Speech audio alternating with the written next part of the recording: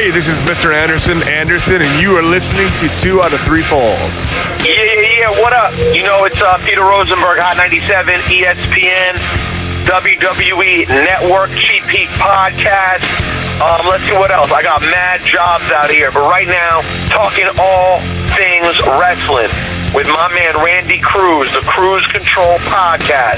Sit back and stay mage. Yo, monkey, it's me, DDP,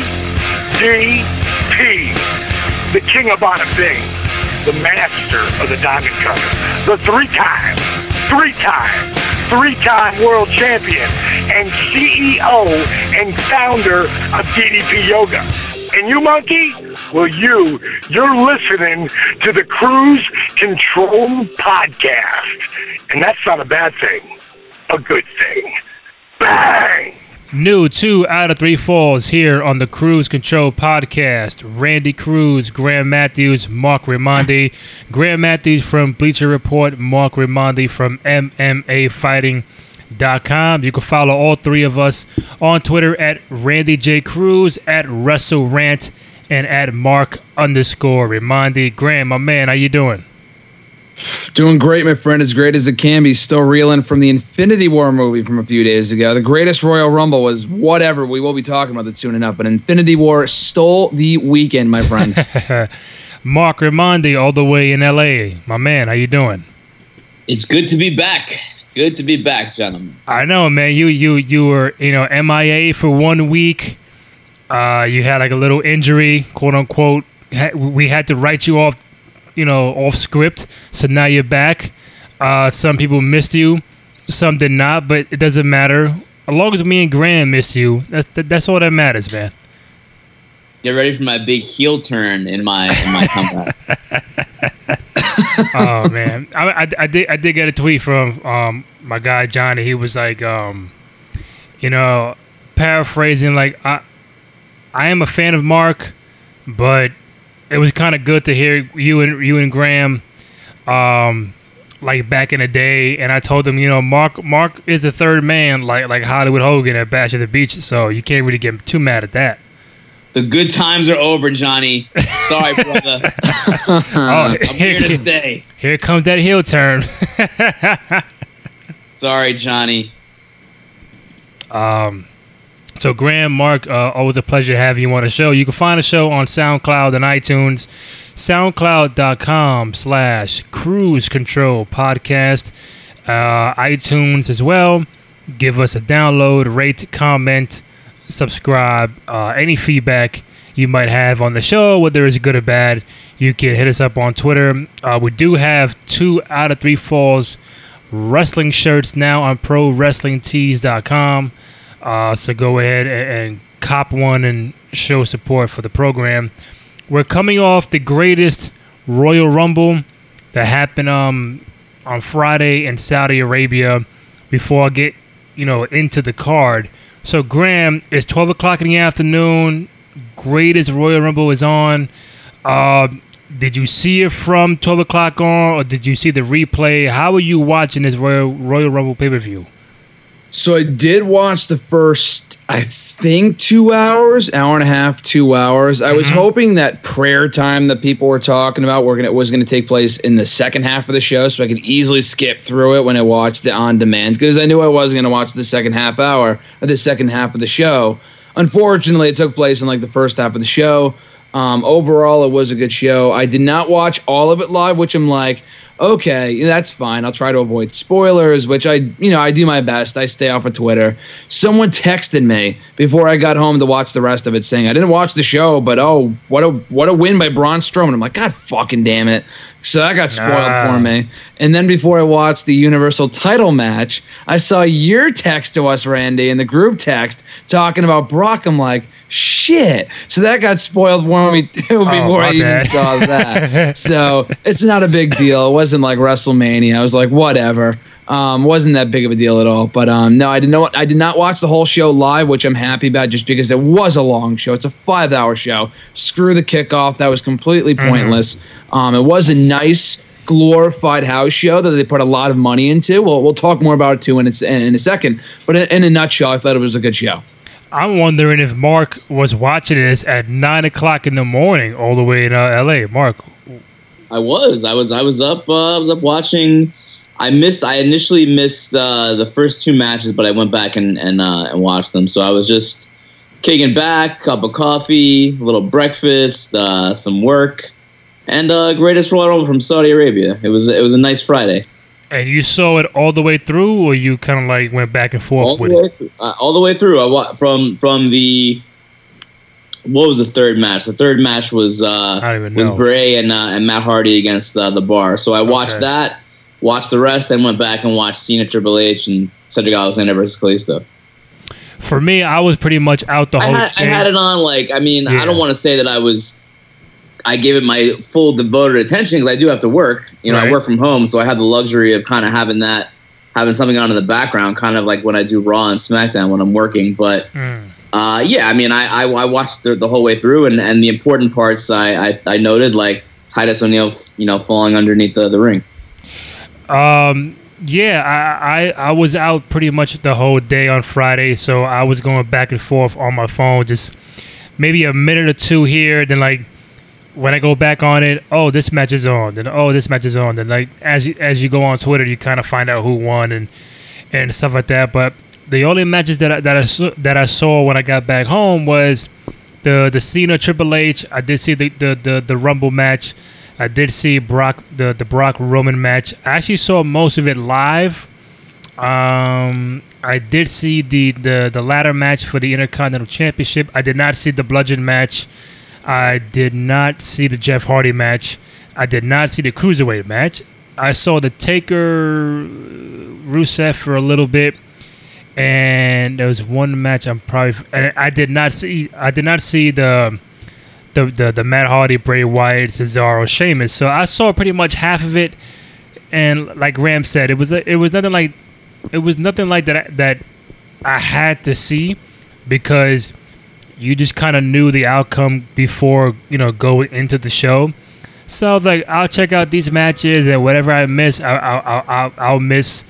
But a friend of mine who works for the WWE, he was on Instagram, and I said, "Hey man, I see you out there. Good job, with what you're doing. But I gotta recap, this pay-per-view, because I did not see it."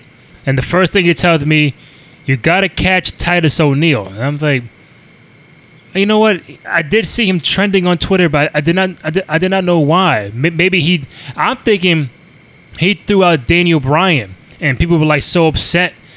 But then when I saw it, and I saw him run down the ramp, and he tripped, I was like, holy shit! That's why this guy told me to go catch Titus O'Neil from the show. I'm like, oh my god! And Corey Graves was laughing, and the whole crew was laughing.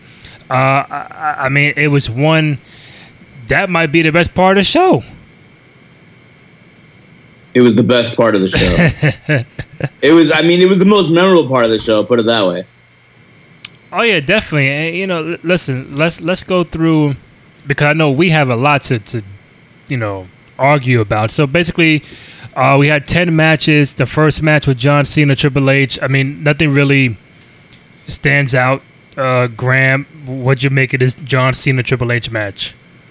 I mean, it was what it was. It wasn't a bad match. It was basically what you would expect. The crowd was super hot for it, which you have to expect the two huge names in John Cena and Triple H. But I thought it was an entertaining match. Started out a bit slow, but it was entertaining down the stretch. And it was as good as you probably could ask for it to be from two guys that are kind of past their prime and haven't wrestled in a while, at least not on a regular basis. So John Cena gets the win, and it was what it was. I thought it was a good way to kick off the show on a high note. How dare you say Triple H is past his prime, Graham? How dare you? The age is starting to show. The guy still looks like a fucking god, but the age is definitely starting to show. Past his prime, your man just had the longest match at WrestleMania for like the 5th time in the last 7 years. That is true. Mark, Cena, Triple H, give me something.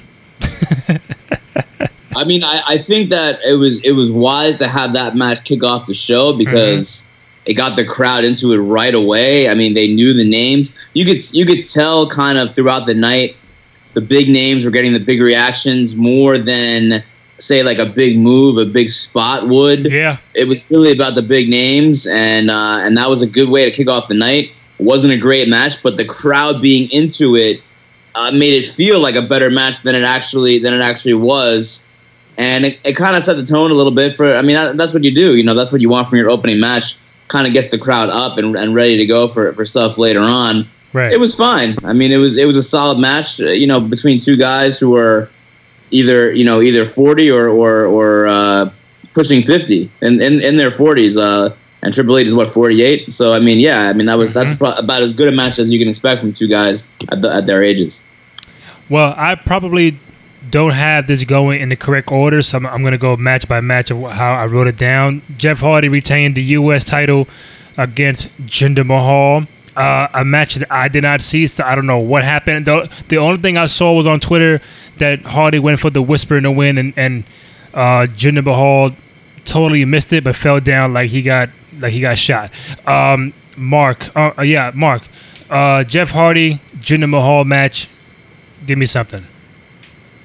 So these two guys had a match on Raw a couple weeks back, right? And it was great. It was one of Jinder's best matches of his push to prominence, so to speak, in WWE. Since he was a jobber really before WrestleMania last year, and he became a main eventer overnight. This was one of his better matches. But the match in Saudi Arabia at the Greatest Rumble was not good at all. I don't know what happened. 2 weeks later, or a week and change later, all of a sudden these guys didn't have a very good match. It looked like they didn't have good chemistry when we know that they did just a few days ago, really. And then there was that one botch that you mentioned, Graham. That was probably it was by far the most memorable part of that match, but it was probably something that's going to get played over and over again because it was so silly. I mean, Jeff Hardy completely missed Jinder coming off the ropes.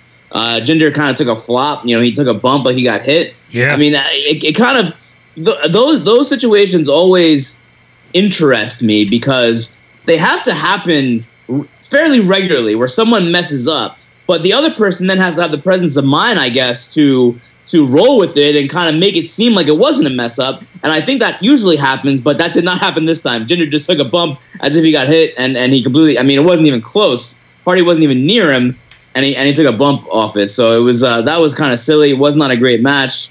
At least it was short. I guess that's what that's the bottom line. Yeah, and I think all three of us kind of figured Jeff Hardy was going to retain the belt anyway. Graham, Jeff Hardy, Jinder Mahal. What do you got?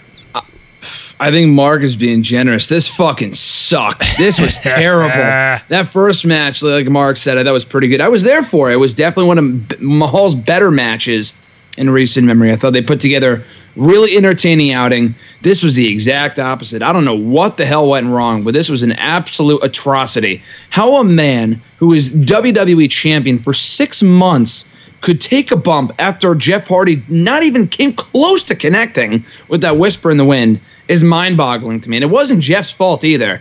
Mahal was way out of place, and he fell anyway. How does that even happen? That was embarrassing, and it was all downhill from there. This was terrible.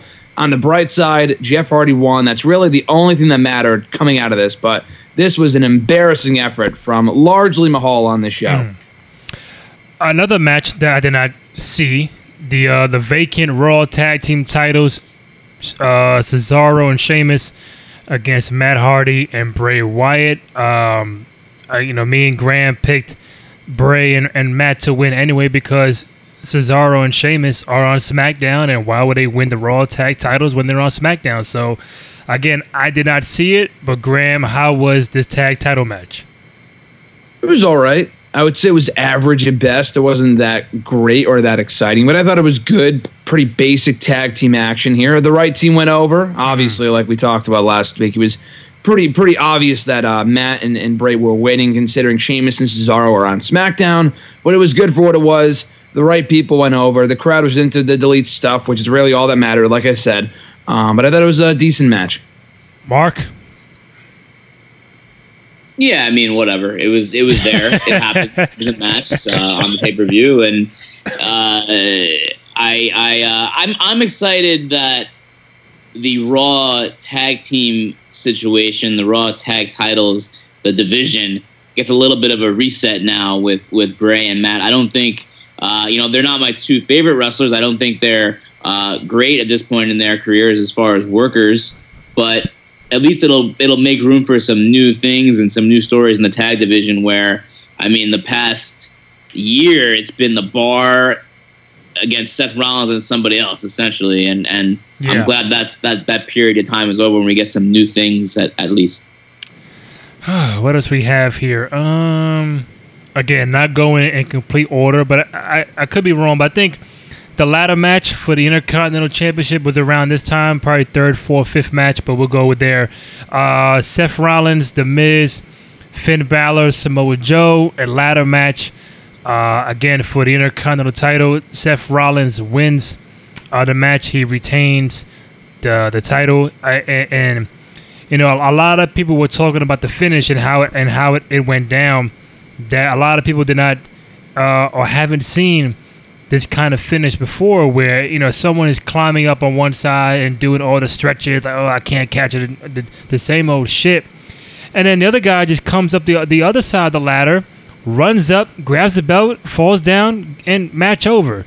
But Seth, he did that thing where he jumped on the rope onto the ladder, ran up, caught the belt, went down. I think the belt cut Finn Balor open in the eye area or something, and Seth Rollins wins the match. Again, a finish to a ladder match that we rarely or never see.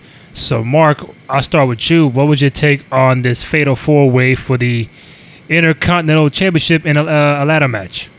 Yeah, it was good. I like this match. It was, it wasn't quite the NXT 6-man ladder match from a few weeks ago at TakeOver New Orleans, but it was good. It was good for what it was. I thought it was a really clever finish. They did it very well. I thought Finn Balor's reaction was excellent. Seth Rollins having the ability to kind of ninja his way onto the ladder from a springboard was cool. Mm-hmm. It looked good. It looked good. You're right. It wasn't the same old ladder match finish. All four guys worked hard. They took some solid bumps. It was, for my money, it was probably. I think it was probably the best match on the show. I guess AJ. We'll talk about it later. But AJ and Nakamura was good, but it was kind of a crappy finish.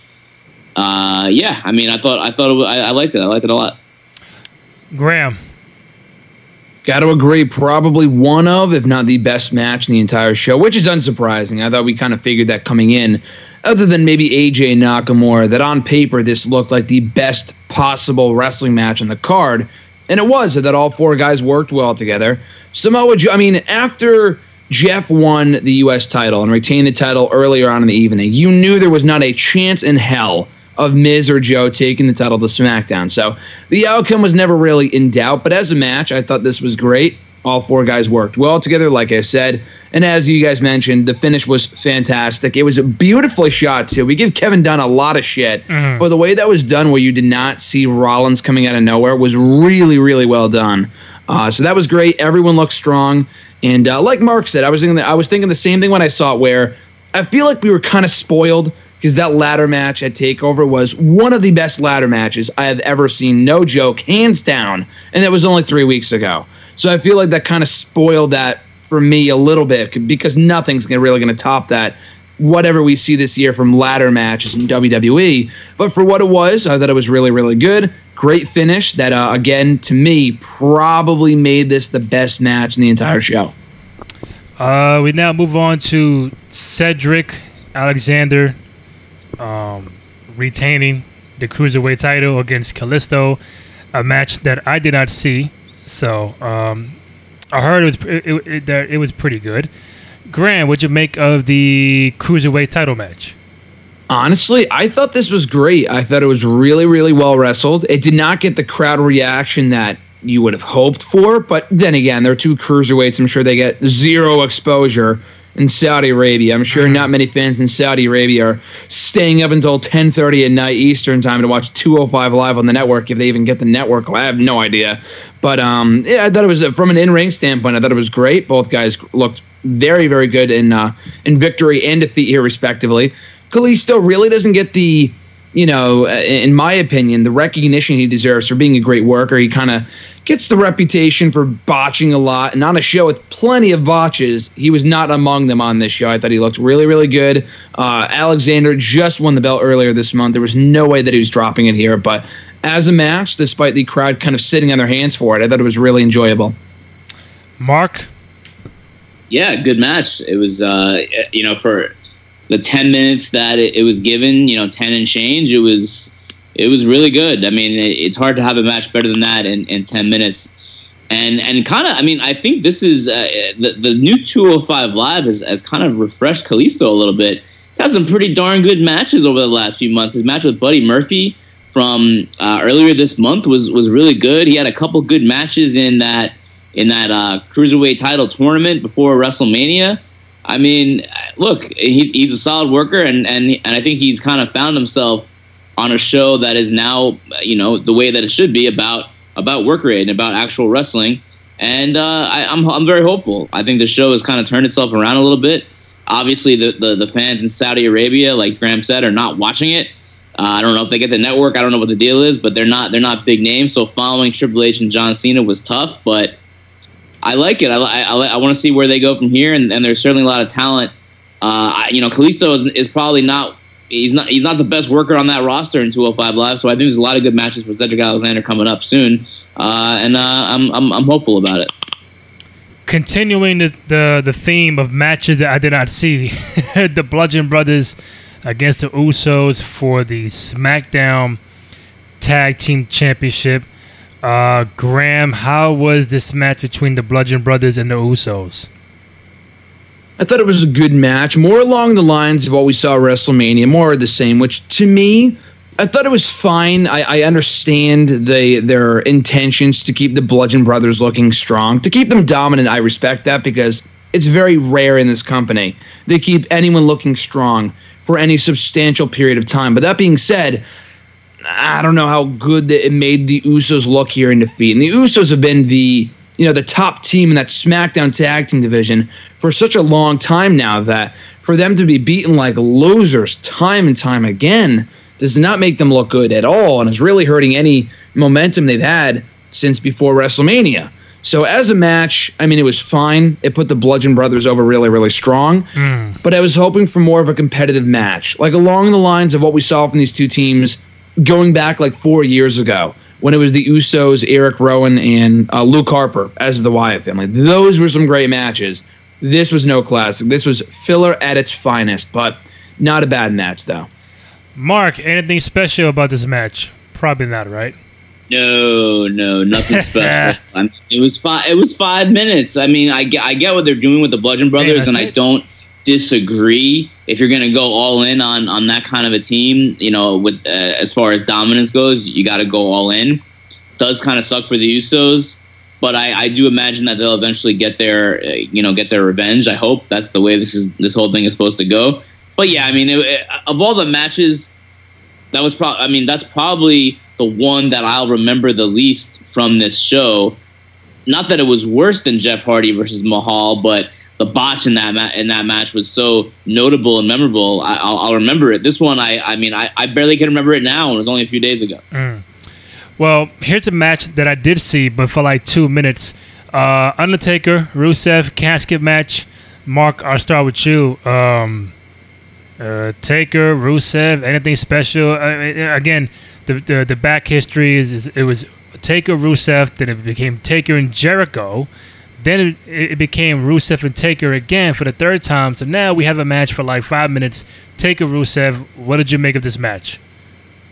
It was whatever. I mean, it was. The Undertaker is definitely looking better than he did at WrestleMania last year. I mean, he looked better against Cena too at WrestleMania in New Orleans. But this match was whatever. It was almost a squash of Rusev too. This match didn't really do anything for me. Undertaker almost killed poor Aiden English with a tombstone pile driver. That came very, very, very dangerously close to causing a serious injury. I'm glad it did not, though. It seems like Aiden English is okay. But this match was fine. I mean, look at this point, the Undertaker is there to get that reaction. I mean, the entrance is almost more important and a better spectacle than the match itself. And the fans dug the entrance. It's always cool seeing the Undertaker enter in a stadium and exit, in a stadium show with the kind of spectacle and the production that WWE puts into it. So that was cool. The match itself, I mean, it was almost 10 minutes. It didn't really do a whole lot for me. Graham? I don't know. It was a fine showcase for Taker. Again, it was basically exactly what you would expect from an Undertaker match in 2018. It went longer than the John Cena match, and Rusev got in more offense than I thought he would. But it was a basic Taker match. He cannot do much at this stage of his career, which is why I believe he should have hung it up last year. But whatever. If the guy's making money off the last 2 matches he's had, then good for him. But from a storyline standpoint, I really do not see the worth of Undertaker being in the ring. We're just going to see him hit his signature spots, and that's it. The crowds and the people in the crowd went nuts for it, which is fine. But as a match, it was hardly exciting. Was what it was, and it will not be talked about or remembered a week from now. A match that I did see, in its entirety: AJ Styles, Shinsuke Nakamura for the WWE title. I thought it was an okay match, kind of similar to what they had at WrestleMania. I'm trying to understand. This was a match just in general, AJ versus Nakamura, a match that a lot of people wanted to see, and at WrestleMania they did not give us that match, whether it was their fault or not. It wasn't the match that when it was over, you could say, wow, like we waited all this time for the AJ Nakamura match, and it fucking paid off. And you just never got that feeling from WrestleMania. Now you fast forward to this Saudi Arabia event, and for me, the same thing happened where it just, I don't know if it's the crowd or just them two. They work a lot of slow matches. I'm not saying I'm an ultra fan of the high flying, all that kind of stuff, but to me they had a real basic match, a la WrestleMania 34, and then we get the double count out finish, which is, it kind of continuing their story until Backlash, where they'll have a rematch. So I get it. They did not want to beat the other before the rematch at Backlash, but I feel like they kind of had a match similar to WrestleMania without a finish. So for me, it wasn't a match that, wow, I had to go back and see it because nobody was really talking about it. But Graham, I'll start with you. What did you make of AJ Nakamura Part 2 in Saudi Arabia?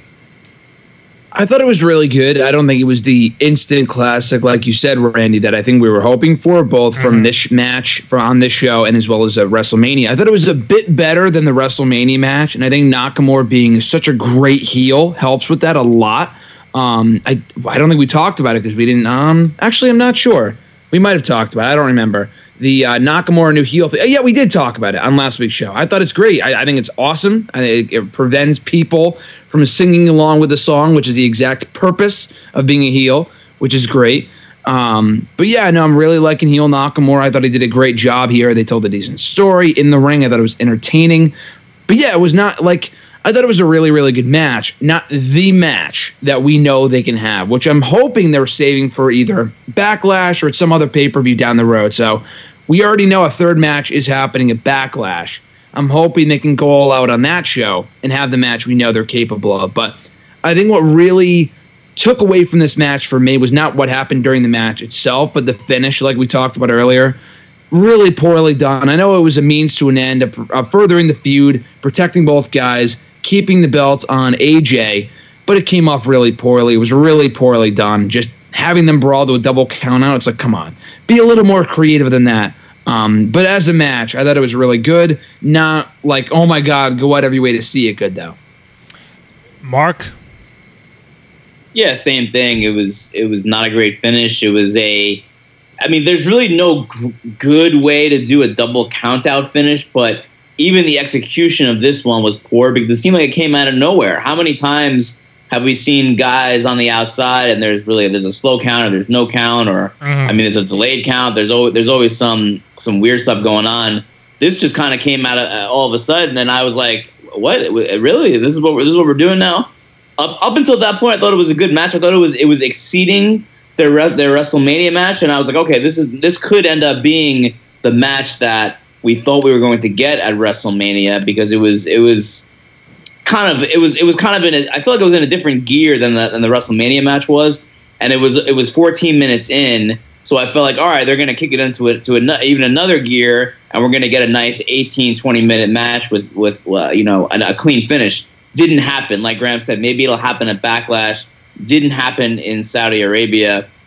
I guess the deal is as we were saying earlier in the show, this was a little bit of a glorified house show with a lot of glitz and glamour and spectacle, because not a lot of things really advanced necessarily. No belts changed hands. AJ Styles, remained champion, and I guess we'll get some kind of resolution. It was a continuation of the story, but no stories here really culminated at the Greatest Royal Rumble, and this was another perfect example. It was kind of I don't want to say it was a cheap way to kind of advance the storyline, but it was just kind of a way. It was kind of a not so creative way to advance the storyline. I'm gonna skip the Universal title match for now, even though I know that went out before the Rumble, but I'll get to the Rumble now. 50-man Rumble. Braun Strowman victorious. He gets a big 8-foot, 10-foot trophy and a green Greatest Royal Rumble Championship title, which I don't think any of us saw coming. Daniel Bryan lasts 1 hour and 16 minutes, which is the most in Rumble history, even though he lost. What else we got in the Rumble? You saw Jericho's and Rey Mysterio's and a few guys that I did not even recognize. So, even some guys from NXT, I did not know who they were. Some guy named Hiroki Sumi came out of nowhere. I'm like, who the fuck is this? If you're having a 50-man Rumble, you have a lot of spots to fill, and they kept only showing 20, 25 on the graphic on Raw and SmackDown. So I'm like, all right, they're gonna bring out some people that nobody knows, or at least nobody that I know. But Braun wins. He eliminates Big Cass at the end, and Big Cass eliminates Daniel Bryan, which got him a lot of heat. Which makes sense because they have a match at Backlash coming up. So, we got pyro for some of these entrances throughout the night. Hey, listen, pyro came back, at the Rumble, which I thought was pretty cool. Even though they can't do that here in America, I don't know why. But Mark, I'll start with you. Braun Strowman wins the Rumble. I think me and Graham we picked Braun to win the Rumble match. But just give me some high spots, low spots. Did you expect Daniel Bryan to be number one and last over an hour 15 minutes? And overall, Braun winning the Rumble. And where does that take him going forward? Yeah, it was the right call to have Braun win. I thought it was booked well, and the finish, the last three people in there were, I think it worked real well with Braun Strowman and Big Cass and Daniel Bryan. I mean, you're continuing the story with Braun Strowman and Daniel Bryan. You have Cass eliminate him after, he was in there for 50 minutes, some crazy thing like that. But you don't want Braun to eliminate Daniel Bryan, because that'll he may get booed. You don't want the baby faces kind of going up against each other. So it was good to have Cass in there, continue that storyline with Daniel Bryan on SmackDown, and then inevitably you had Braun Strowman going over and winning the Rumble. So I thought that was good. Daniel Bryan, look, this is a guy that I was talking about, and I know that Graham disagreed with me at the time.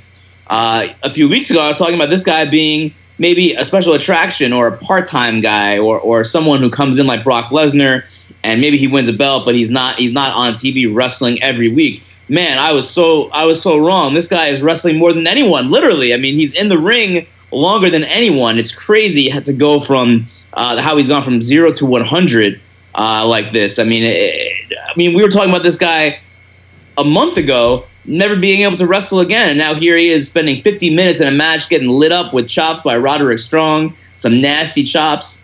I mean, I was incredibly impressed. And I mean, what can you say about Daniel Bryan? I mean, the guy is just a different breed, a different breed of human being. I mean, some people wouldn't have even been in great shape going into WrestleMania. Hasn't wrestled in 3 years. And here this guy is a few weeks after that. Then, I mean, going 50 minutes. So, no, it was over an hour, over an hour. 70-something minutes. I mean, just ridiculous. This guy is not even a human being, not even human. It's crazy. So, I mean, that was cool. Braun winning is cool. I thought the match was booked well. It was long. It was so long. I mean, that's obvious. But overall, I was pretty happy with how they did it. Graham? As a match, it was okay. I can't say I was disappointed by this. I know they called it the greatest Royal Rumble. Anyone who believed that going in had to have been kidding themselves. That 40-man Rumble that we got a couple of years ago was fucking Jobber City. This was even worse. We got fucking not even only people from NXT, which was cool. Like, it was cool to see Roderick Strong in there. Rey Mysterio being back for the second time this year, also in another Rumble. But, like, Dan Matha, who gives a shit? Who fucking cares about Dan Matha from NXT? No one even knows who he is. I know he was there in Saudi Arabia to help out with like the tryouts or some shit. Throw the guy a bone by giving him a spot in the Rumble. Oh, okay, whatever. Babatunde, who fucking cares? Primo, the guy was botching left and right in there. I felt so bad for him. But then again, I was like, wait, he's still employed? Like, I forgot for a second. You got Connor, you got Victor. Who gives a shit? I really hope they don't do this again. It was fine as a one-night spectacle. I'm not saying it was a bad match. I thought the final stretch was great. You got Jericho in there for a while, working with Shane and Daniel Bryan and Kevin Owens. I thought that was really, really well done. This was not for nothing. They did some things that were, nicely executed down the stretch, with different storytelling tidbits, like I said, with Bryan and Owens and Shane, and that amazing bump taken by Shane to the commentators' table at ringside. I thought that was great. And then you had Bryan and Cass. And like Mark said, he hit the nail right in the head where you have Big Cass eliminate Daniel Bryan. Made the most sense to make Big Cass look good, and Bryan lost nothing. And then Braun win, as he should have, as we talked about here last week on the show. He made the most sense to me. And why Bryan should have won something that was so pointless in the first place when you could save a Rumble win for him for next year would have made absolutely no sense. I'm glad that he did last such a long time, though. That was really, really cool. And, again, fucking Mike Kanellis. I know we shit on him often here on the show. I like Mike Kanellis, but I know he's like the go-to guy to bury here on the show. But lasting 3 seconds, you had fucking loser here, loser there. Like, it was a lot of filler. Again, not disappointed because I knew that would be the case. Again, it's a fucking house show that was aired for the network, so I don't expect them to bring back CM Punk for this matchup. But again, it had its moments. It had Kurt Angle and Daniel Bryan going back and forth for a bit. But again, overall, I thought it was decent. The winner was the right one. But all I'll say is that I hope if they do some Saudi Arabia show in the future, which they very well might, because I know reportedly they have some sort of like 9-year deal between WWE and Saudi Arabia. 9. If they do these shows in the future, I hope they don't do this shit again. This was a complete... Okay, I don't want to say it was a waste of time, but it was like, okay, if they do fucking 3 Rumbles a year moving forward between the men's, the women's in January, and then this, it's going to wear out its welcome really, really quickly.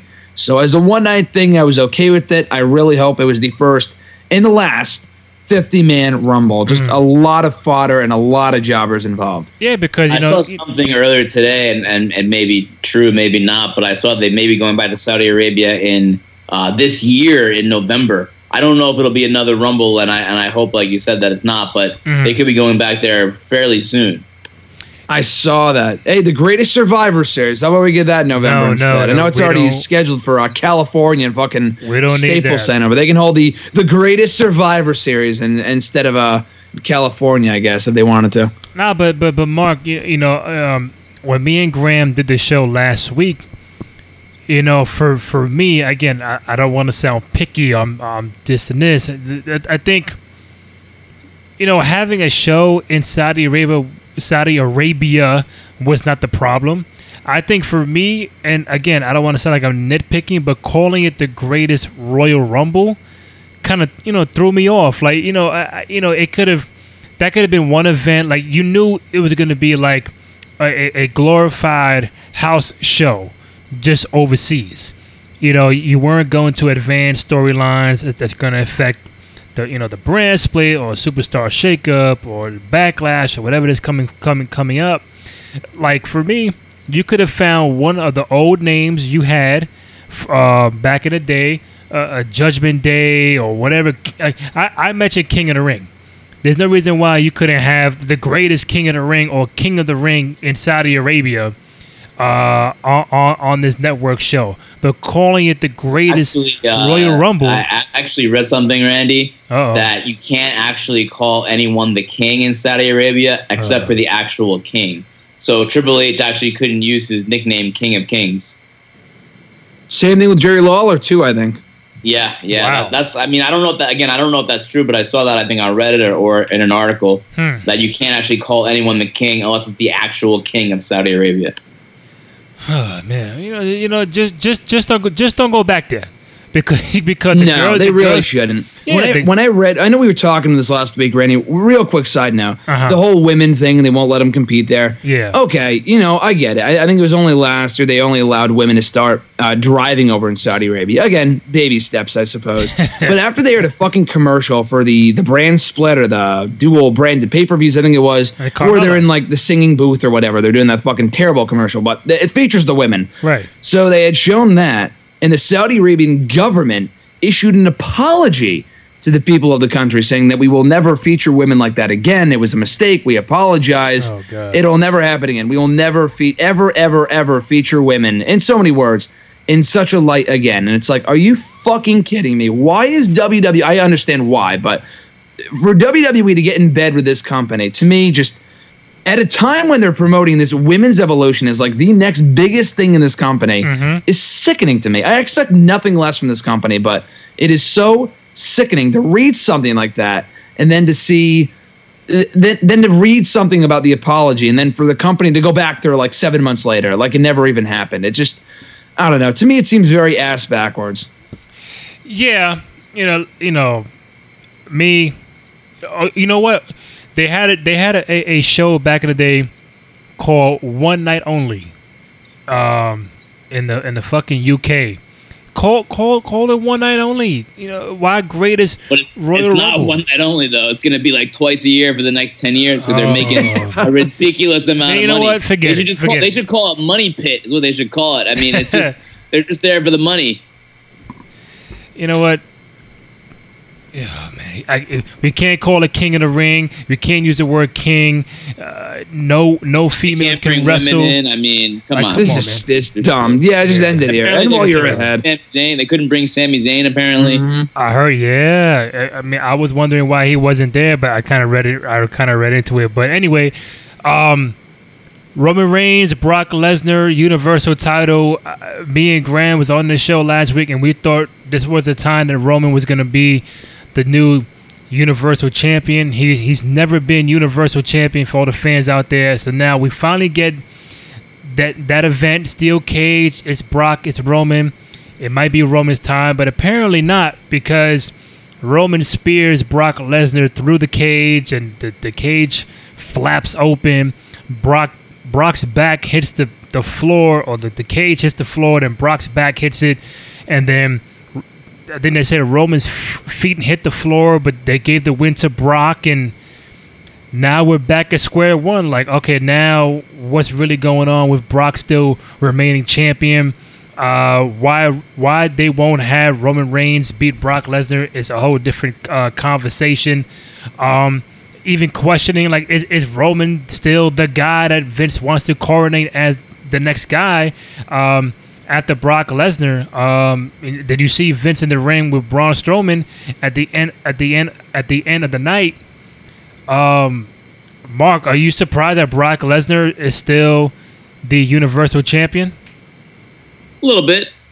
I thought maybe he would win in Saudi Arabia because the main reason I thought that was, that Roman Reigns is going to get a legitimate cheer from those fans. They're gonna cheer for the big names. They're not, I guess, smarky or smart fans that are in the United States that are going to boo Roman Reigns no matter what the man does. They're gonna cheer. So I thought that it would be this was their way to get Roman Reigns the belt and have a real celebration where the fans are cheering him. That didn't happen that way. They did the whole broken through the cage, who touched last, that type of thing. I mean, it's obvious to me they're going to be setting up another match between Reigns and Brock Lesnar. When that's going to be, I don't know. Could it be a Money in the Bank? I don't know. SummerSlam, Dave Meltzer has reported that Lesnar's deal ends before SummerSlam. But of course, I mean, they could always just sign something new. I don't know what Brock Lesnar's deal is.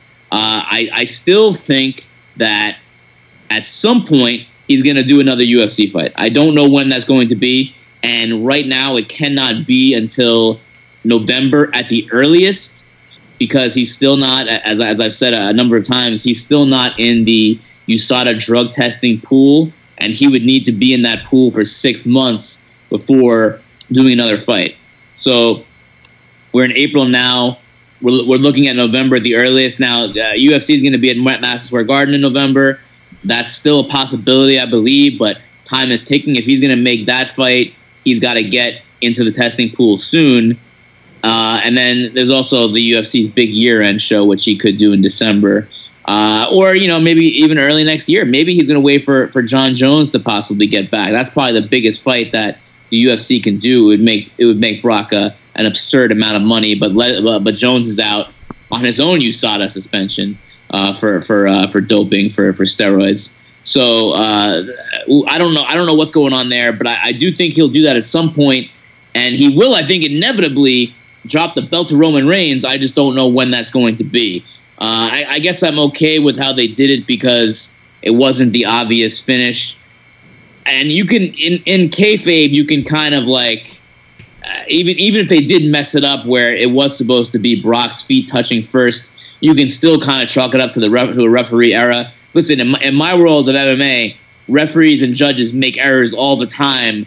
It's just a part of the damn sport. I mean, screw-ups happen on the regular, almost every week in UFC events and other MMA events. So something like that could easily be written as far as kayfabe goes, and it really was, Reigns touching first, whatever. But I mean, I thought the whole thing would culminate in that match. It didn't. We're gonna do another one whenever that's going to be, and I mean, I guess we gotta move on and deal with that. Graham, are you surprised Brock Lesnar is still the Universal Champion? I don't even know what to say at this point. I really just don't. I mean, we talked about it last week, Randy. I was fucking determined on Roman winning the belt. Not because I want him to. Really, honestly, I guess because I want him to, but just because it's less of a Roman thing and more of a get the belt of a Brock thing. Because at this point, what's the fucking point? Is the reaction really going to be any louder anywhere the longer they drag this out? Do they really think that having Roman lose multiple times will build sympathy for the guy? If anything, and having him lose fucking again, regardless of what the rules state, because, yeah, I know the finish was like botched or whatever. He's a loser. At the end of the day, he's a fucking loser. He lost at WrestleMania, and he lost again on Friday. So, therefore, proving Samoa Joe right that the guy's a loser. Yet, he's going to get another title shot because he's Roman fucking Reigns. This makes absolutely no sense. He has more of a reason to get a rematch now because, again, I know the whole controversial finish, did his feet touch the floor first, blah, blah, blah. And the commentators fucked it up too. Yet he lost clean at WrestleMania. You got another title shot for no reason. I think we were all ready for this feud to wrap up before WrestleMania 34 even started. And it's already late April. We've already had 2 matches that weren't any good. This one was a lot better than the WrestleMania one, but that's not saying anything at all because that WrestleMania match fucking sucked. This was a little better, but not that much better. We got to move on. Another Brock title reign for another, 4 or 5 months? I've seen some speculate maybe Money in the Bank. I doubt it. I don't think we see Brock until SummerSlam, and that's not for another 4 months. Brock, Roman, an Iron Man match? Like, give me a break. No one cares anymore. They're going to boo this guy out of the building. Just get the belt on Roman and move on already. I don't know if they're doing this to spite CM Punk or to build sympathy for Roman, or maybe a little bit of both. No one gives a shit whether Brock's champion for 5 days, 348 days. No one cares anymore. We got to move on. I don't care about Roman being champion, but at least Roman being champion gives us a better chance to get the belt on someone like a Rollins or a Balor or a Braun or someone that's actually over that the fans can get behind. Because the whole Brock Roman thing is not working. It has never worked. It's never going to work. And the quicker Vince realizes that, we can all move on. But so far, this continues to be a complete waste of time with Brock Lesnar still the Universal Champion. For me, a few things. One, I was a little shocked that Brock did win the match. I like the finish. I thought that was something different and cool with what they were doing or what the story they were trying to tell. Maybe again, if Roman would have won and his foot hit the floor first, or let's say he even climbed the cage, I'm pretty sure you'll have fans who say, yeah, he beat Brock Lesnar, but he didn't put him in the ring. He had to climb a cage, or he had to go through a cage to get it done. But very shocked that Brock came out victorious. But when you try to do the math and you try to think how they're thinking, I know Graham just mentioned it, that who gives a shit that they spite CM Punk. I think that's exactly what they're doing. Brock Lesnar, as of today, we're taping this on a Sunday, April 29th, so I know the number will go up. But right now, Brock is at 392 days as the Universal Champion since winning it from Goldberg at WrestleMania 33. CM Punk's record is 434. So when you try to do the math, a subject that I'm not very good at, you can kind of put him breaking the record around June 10th, June 11th, June 12th. He's not fighting at Backlash. There is the Money in the Bank pay-per-view. That very same week, I think on June 17th, June 18th, correct me if I'm wrong, somebody out there, but that week is Money in the Bank. That week, Brock will be able to hold the record and break the record. And for all intents and purposes, fellas, does any one of you want to take a wild guess where Money in the Bank is being held at? I don't need to take a guess. I know exactly where it is. It's in Chicago. Mm-hmm. Fellas, come on, man. You might say, I don't give a shit if they spite CM Punk. Maybe for whatever reason.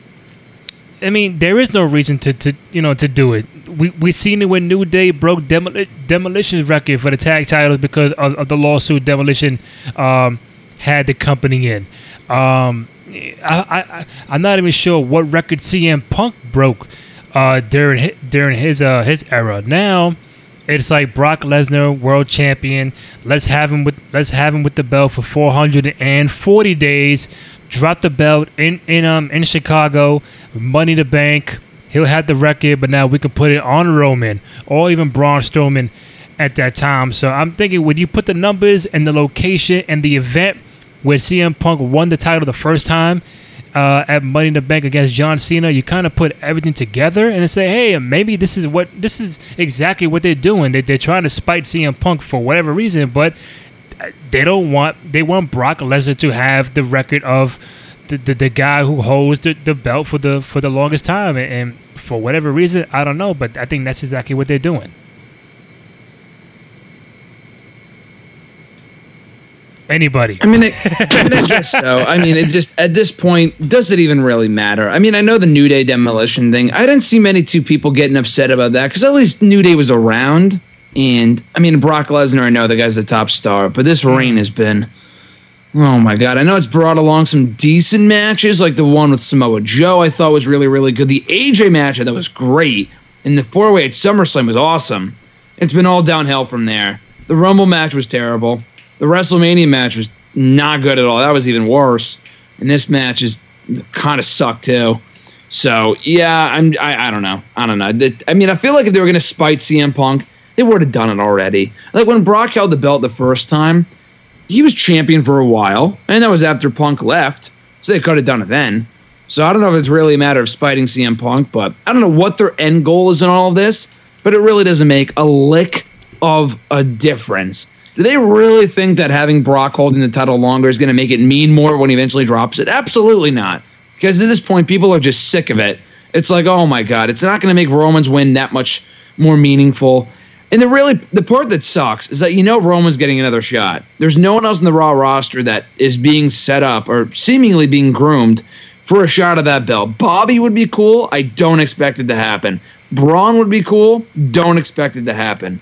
I don't know. Just this whole thing is, it's really just a waste of time. They're really just wasting time here for what? I know Brock is still valuable to the company, but having him be champion for over a year when he's not even around, when you have a brand split and you have half your roster in a show that's fighting for what, fucking pride? Who cares? So I just think they're really just spinning their wheels here with this whole thing. Before I get to Mark, do you think that the reason why Brock is still champion because they're kind of having, I wouldn't say second thoughts, but they're still unclear whether they want Roman to be the guy to beat Brock Lesnar, or maybe they want Braun Strowman to beat Brock Lesnar.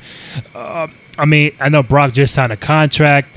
I don't think it's that, but do you think it's they're still undecided on who they want Brock to drop the title to, or maybe they're unsure that Roman could be the guy now? I mean, I guess, but when you spend a whole year building into a match at WrestleMania, you better be pretty fucking sure that's going to be the guy to take the title. You're right. And when you get cold feet and you change the finish, it's like, why did we waste the year for this? And then it's like, okay, it's not working. Let's make a change here. But they're not. They're not making a change here. It would be one thing. It's like, okay, let's turn the guy heel. We'll try something. No, it's not. They would have turned him heel 5 years ago if that was the case. That's the thing that really pisses me off the most, because it's like, if you're not going to change, then just move the fuck on. Give the belt to Roman, or let's move on already. It's just disgusting to me, because we know what we're getting, and we know what the end goal is. We know it's coming. They can have Brock beat Roman another million more times. We know Roman's getting that belt from Brock. So why delay the inevitable? That's what really bothers me. But, I mean, I guess it could be that. But they're just, regardless of what reactions he's eliciting, Vince has a hard-on for Roman Reigns. And then that's not going to change, ever. So I don't see them changing their minds on Roman Reigns being the guy. Because if that was going to change, it would have changed a year or two ago when he was getting the same reactions after the Rumble in 2015 or 2016 or 2017. Or 2018. So I don't think they have changed their minds. I don't think they will change their minds. I think in their minds, they just think that in beating Roman over and over and over again, it's like, oh, we'll start to feel bad for him, which is the exact opposite. We're just going to grow sick of Roman Reigns getting more title shots. So that's my 2 cents in the whole thing. So, Mark, does my CM Punk Brock Lesnar theory make any sense whatsoever?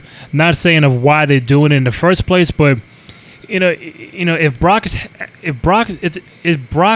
has been a champion for 392 days, don't you think somebody said, hey, he's only 42 days away from CM Punk. You might as well just let him rock out with the belt for another month and a half and let him beat that record, and then he can drop the belt after that, because, like you said, he can't go back to UFC to maybe November. He just signed a new contract, so he gets a lot of money per match and per appearance. We have no idea whether it's him saying, I don't want to drop the belt on this day, this time, or this person. But I think the CM Punk theory with Brock of breaking the record kind of makes sense. But now the question is, well, that's the first question too. If that's the case, when does Brock lose the belt, and to who? Yeah, I think I don't know if I think you may have put more thought into that whole thing, Randy, than they have so far. Sorry. I think that they're really more concerned with Roman Reigns and the situation with him just not getting over as a babyface. I mean, it's just so obvious at this point that that's never going to happen. Nothing they can do is going to change it. There's nothing they can do. I mean, it's done already. If it was going to happen, it would have happened by now. And I think that is kind of what they're thinking. I don't think they're thinking about the record. I think it's more about, well, how are we going to get Roman Reigns the title and make him I mean, a babyface, or make him get cheered. You know, make him an underdog, I guess. I mean, but there's just no way to do that. It's just not set up that way. We're too far gone to get Roman Reigns in that place. And I do think it'll be him. I still think that WWE and Vince is committed to Roman Reigns as the guy, as their guy. So I think Brock will drop a title to Roman. I just don't know when. That's the question. I really don't know. Could be a Money in the Bank. I mean, that'll be a really interesting crowd at Money in the Bank, because it'll be a hostile CM Punk crowd, and he'll have fought in Chicago like a week earlier, which is very interesting too. On top of that, CM Punk, and I'll be there for that. But I don't know. I mean, it could be a Money in the Bank. It could be. I mean, Broad doesn't work a lot of these summer shows, coming up. So I don't know. I mean, that would be the obvious one, but you never know. I mean, so overall, 1 through 5, I would say, Graham, what do you give the greatest Royal Rumble?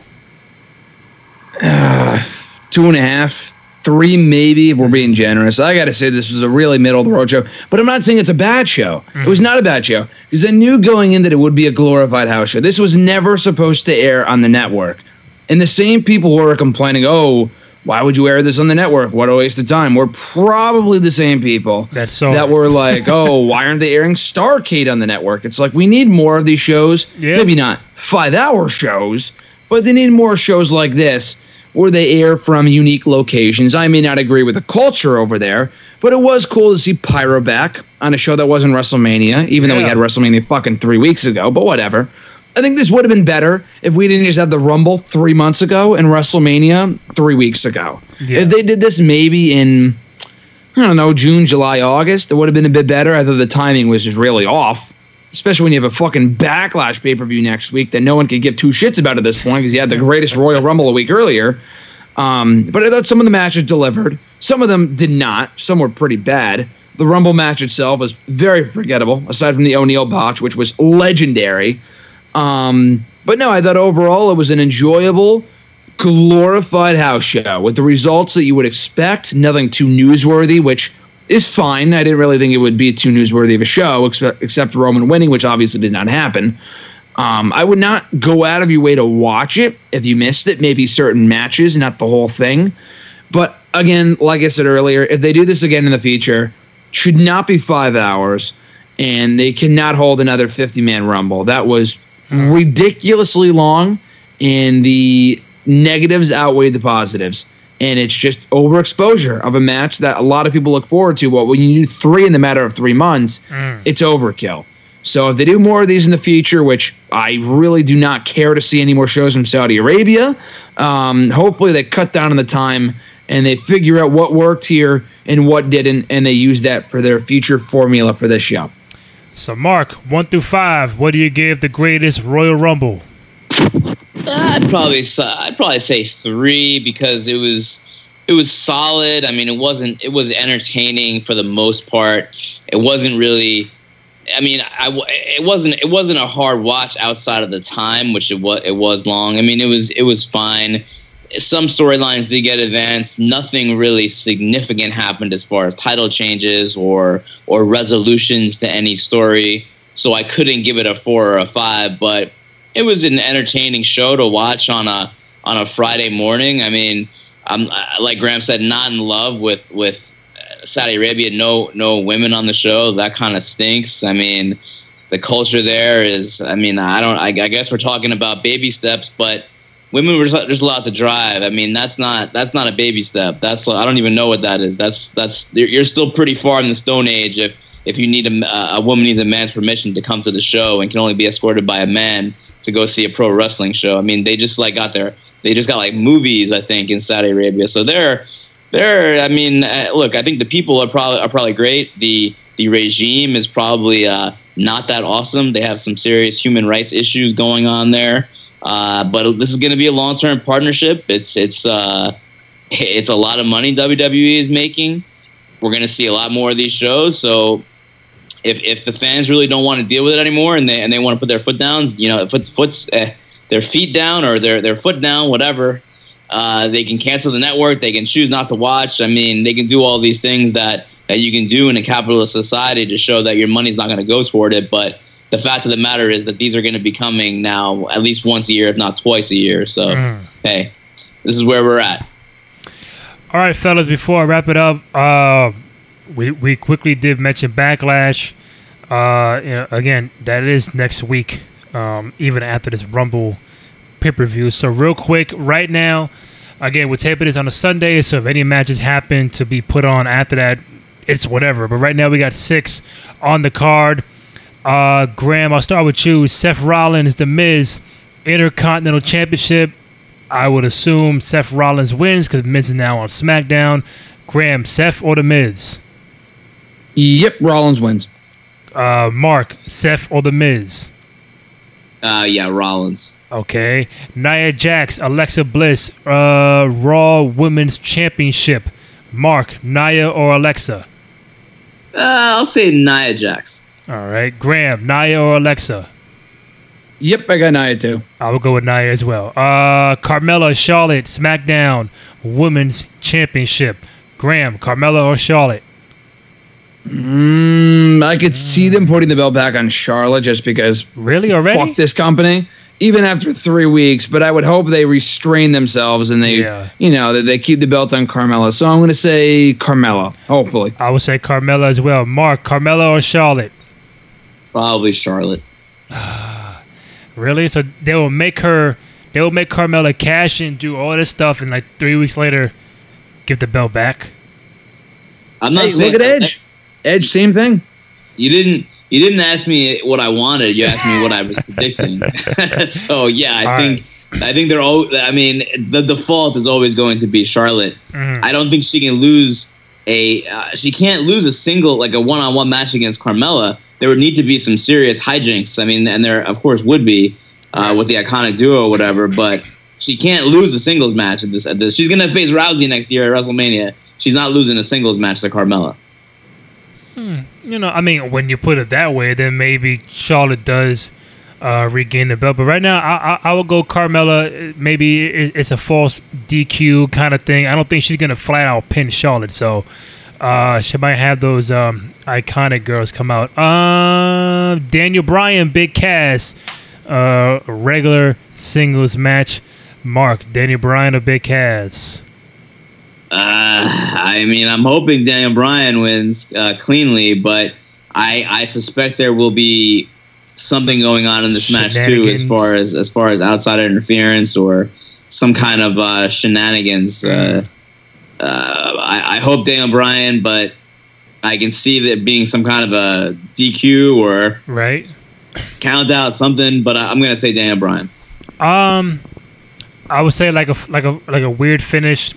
Maybe this thing will continue to Money in the Bank, maybe where like they're both in that Money in the Bank ladder match to continue their rivalry. But I mean, either A, I go with Bryan, or B, nobody wins, a count out, DQ, some shit like that. Graham, Daniel Bryan or Big Cass? I could see a situation where Big Cass has Daniel Bryan down and out and wins via like referee stoppage or something like that. Not really something I want to see. Maybe they play up like the concussion angle where he like kicks him in the head and they play up like, oh, Daniel Bryan, you can't compete on this night, not like for good. But you know what? Fuck it. I'll say Big Cass. I want Deep right away because Big Cass. I think he's impressed me. I thought he did a good job in Miz TV this past week or last week, whatever. But I'll say Big Cass wins. I think Vince has a lot of high hopes for him on SmackDown. AJ Nakamura for the WWE title. Graham, AJ, or does Nakamura get over the hump and beat AJ? It's got to be Nakamura. I love AJ, but it's like if you're going to continue this feud, which I feel like it has to. The feud's been really well done. It's been phenomenal recently, no pun intended. I think Nakamura's been killing it as a heel. They need that one great match, which we should see on this show, hopefully. But if they are going to have more matches beyond this show, they have to have Nakamura win. And it doesn't have to be clean. But Nakamura's got to win the belt, or they move on. Otherwise, you can't have Nakamura lose to Jinder Mahal fucking twice and then lose to AJ twice, and then he just will not be considered a threat. Face or heel will not be a threat. So he's got to win here. I think Nakamura, new WWE champion. So, like, I know you're tired of Brock being the Universal champion, but are you, as a fan, tired of AJ being the WWE champion?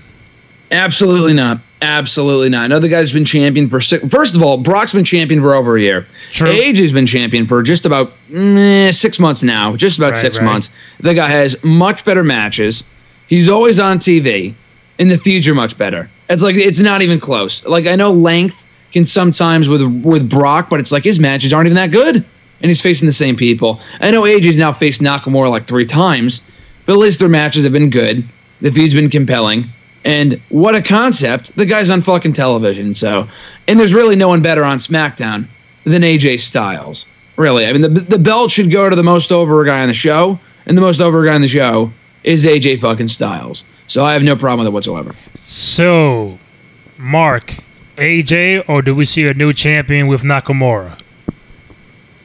Yeah, I mean, I guess Nakamura will win if they do want to continue what they're doing here, and I imagine they will.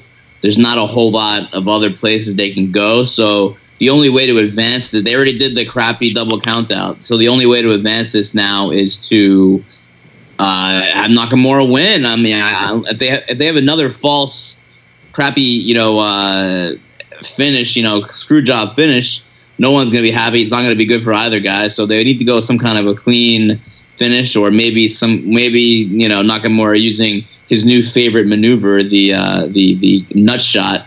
That could possibly be the way to the finish for him. But yeah, I think he'll end up winning, and they'll probably do it again at Money in the Bank. I mean, or another setting. I don't know. Maybe they'll kind of have like a stipulation, some kind of a big blow off match. But I'll say Nakamura wins the title. And Roman Reigns against Samoa Joe. Just a regular match. Mark, Roman or Samoa Joe? Roman Reigns. Roman Reigns is gonna win. I think that it's a way for him to get a win back after the 2 losses to Lesnar now over the last few weeks. I don't see any other way. I mean, I don't see it going any other way, honestly. I think that it's got to be a Roman Reigns clean win. Real quick, I would go with Nakamura in that AJ match as well. Graham, Roman or Samoa Joe? Yeah, definitely Roman. There's no doubt they're not having. There's no way they're having Roman lose back-to-back shows and then lose again to Samoa Joe. So I would love for Samoa Joe to win. I want him to win, but he won't. And then I think with nothing on the line here, this match should not go on last. I know it was like one of the first few matches announced for the show, but there's nothing on the line. Literally nothing on the line here. They're on separate shows. The feud's not continuing. Who the fuck cares? Who the hell could give a shit about this match? I know it's going to be a good match. They've always worked well together in the past, but it's really just a win for Roman Reigns. It's like a glorified TV match. You could say the same thing for this entire show, really, but anyway, I hope it goes on second to last, especially if Nakamura wins. That's got to go on last. Right. Just a brief note on that. Yeah, you know what? I do agree. I think if AJ and Nakamura is on last, then that kind of tells you Nakamura might be walking out as champion. But Reigns and Samoa Joe should not be the main event. If it was for the title, yeah. But since it's a regular match, that should not be the main event. Real quick before we head up out of here, since we are on the Backlash kind of topic now, me and Graham had a segment last week where we brought up an old pay-per-view because of a big time anniversary, and since we are on Backlash, Mark, this pay-per-view I'm talking about kind of fits our age range. Today it makes 18 years of Backlash 2000, which you probably don't even remember offhand without looking it up. But I'm gonna skip through the card, see if you guys remember anything of it. If not, cool. If you do recall something, let me know. But I'm gonna run down this thing real quick. All right. Sure. You know what? Before I do that, do any of you want to take a guess of who had the longest match at the Greatest Royal Rumble? Triple H. Triple H What a and John, shocker. Yeah, Triple H and John Cena, 15 minutes. Whatever. I mean, hey, it is Triple H, right? Longest entrance there, probably. Probably. Well, the match itself, the main match itself was the longest match technically. Mark, you sound like one of them now. You know what I meant. You know what I meant. I meant singles match, not counting the Royal Rumble, Mark. That's obvious. I mean, that's a match, though, isn't it, Randy? But Mark, a match is a match is a match is a match. Come on, man. You sound like a true Mark right now. Okay, Backlash 2000. Edge and Christian defeated. My name is Mark. What's your point? I don't get it. Yeah, Edge and Christian defeated DX, Road Dogg, and X-Pac for the tag team titles. I don't even remember that. D. Malenko defeated Scotty 2 Hotty. Ooh, light heavyweight championship. Yikes. Big Boss Man defeated the APA in a tag match. Crash Holly defeated Hardcore Holly, Jeff Hardy, Matt Hardy, Perry Saturn, and Taz for the Hardcore Championship. Okay. Big Show defeated Kurt Angle. TNA defeated the Dudley Boys in a tag match. Eddie Guerrero defeated Esa Rios, okay, for the European title. Chris Benoit defeated Y2J for the Intercontinental title. And the match that I recall, The Rock defeated Triple H for the WWF title with Shane as special guest referee. I know that because when Stone Cold came out and started hitting everybody with a fucking chair and made The Rock win. That's the only match I recall off of Backlash 2000, 18 years ago today. Mark, do you recall any of this from 18 years ago? Ooh, I mean, I do vaguely remember the main event and the Intercontinental title match. Mm-hmm. The rest, well, no, I don't. I mean, maybe the Edge and Christian against Road Dogg and X-Pac match, but not much. I mean, that was a long time ago now at this point. Oh yeah, pretty much 18 years ago, man. Graham, give me something, anything from this card.